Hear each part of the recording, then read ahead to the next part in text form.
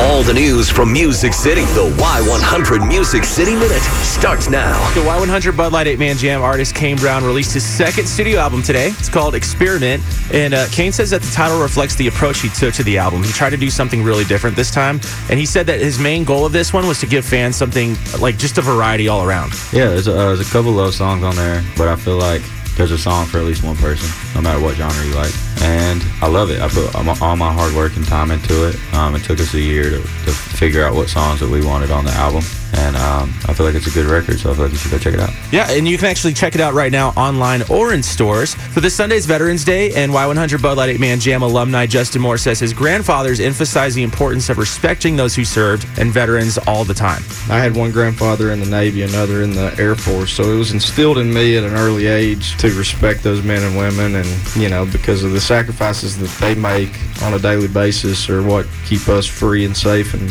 in the greatest country in the world. For every time it went unsaid or felt like to our veterans that it went unnoticed what they do and have done for us, God bless you. We appreciate you more than you know. And of course, Lady Antebellum, they're one of this year's performers at the 2019 San Antonio Stock Show and Rodeo. They also emphasize their appreciation for veterans as well. I always go out of my way to thank people for their service when I see, men and women in uniform. And thank you to all those that serve. Thank you for what you do. Thank you for how much you represent our country greatly, and we are in debt to you and love you for what you do. Thank you. So you can check out these stories right now on our Y100 Facebook page and in the Music City Minute blog. That's your Music City Minute. All right, thank you, Chris. I'll tell you what, you're giving Beth a run for her money on this. Oh, yeah, right. Yeah, filling in for her, just to hear from a more manly perspective. Oh, no, she's the master. So.